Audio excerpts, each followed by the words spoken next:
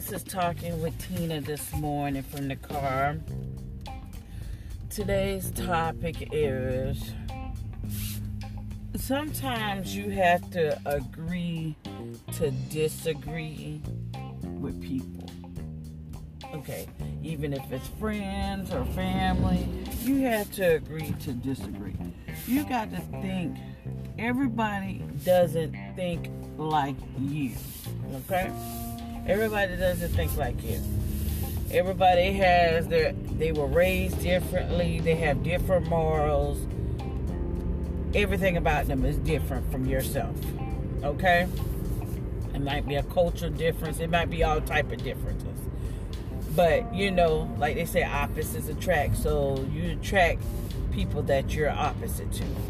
That being said is, sometimes you have to agree to disagree. Okay? Because it eliminates problems. You may feel strongly about a subject and the other person may not feel the same way. You would think they would feel the same way, but at the end of the day, everybody has their own mind and own way of thinking. Okay?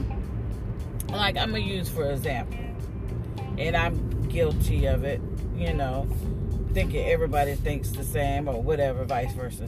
I had a co-worker, she's white, that I used to work with, and she was married to a black man, okay? Somehow we got on politics, and I don't know why I assumed because she was married to a black man that she was a Democrat. I don't know why I assumed that. And me and her had a bit of a disagreement over politics, which you should never talk about politics at work. But I assumed because she was married to she was married to a black man, that she would be automatically Democrat, because going through what all black people have went through, I just assumed that. Why? I don't know. I assumed that, but I shouldn't have. And me and her got in like a heated argument. It was very heated. So, I'm still friends with her, but it just sometimes you have to agree to disagree. You shouldn't let anyone get you out of character on what your beliefs versus their beliefs, because everybody has the right to believe what they want to believe or go with whatever they want to go with. You as a person shouldn't let people get you out of character from how you feel about certain things. Okay?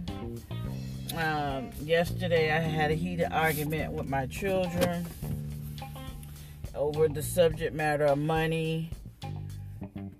Long story short, one of my kids owed another kid money, and since people have gotten these stimulus checks or whatever the case may be, I feel like, hey, you need to pay them back their money.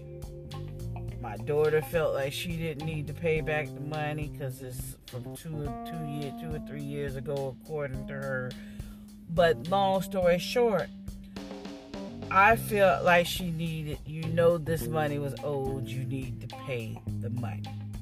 That's just my point on that. And my baby daughter got upset with me and said I was wrong. I started the whole thing.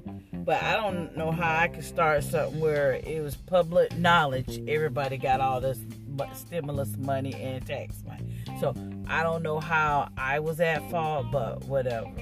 Me and her got in a heated discussion, and she hung up in my face. So that being said, I am a strong believer in right is right and wrong is wrong. If I feel a certain way about stuff, I'm going to voice my opinion.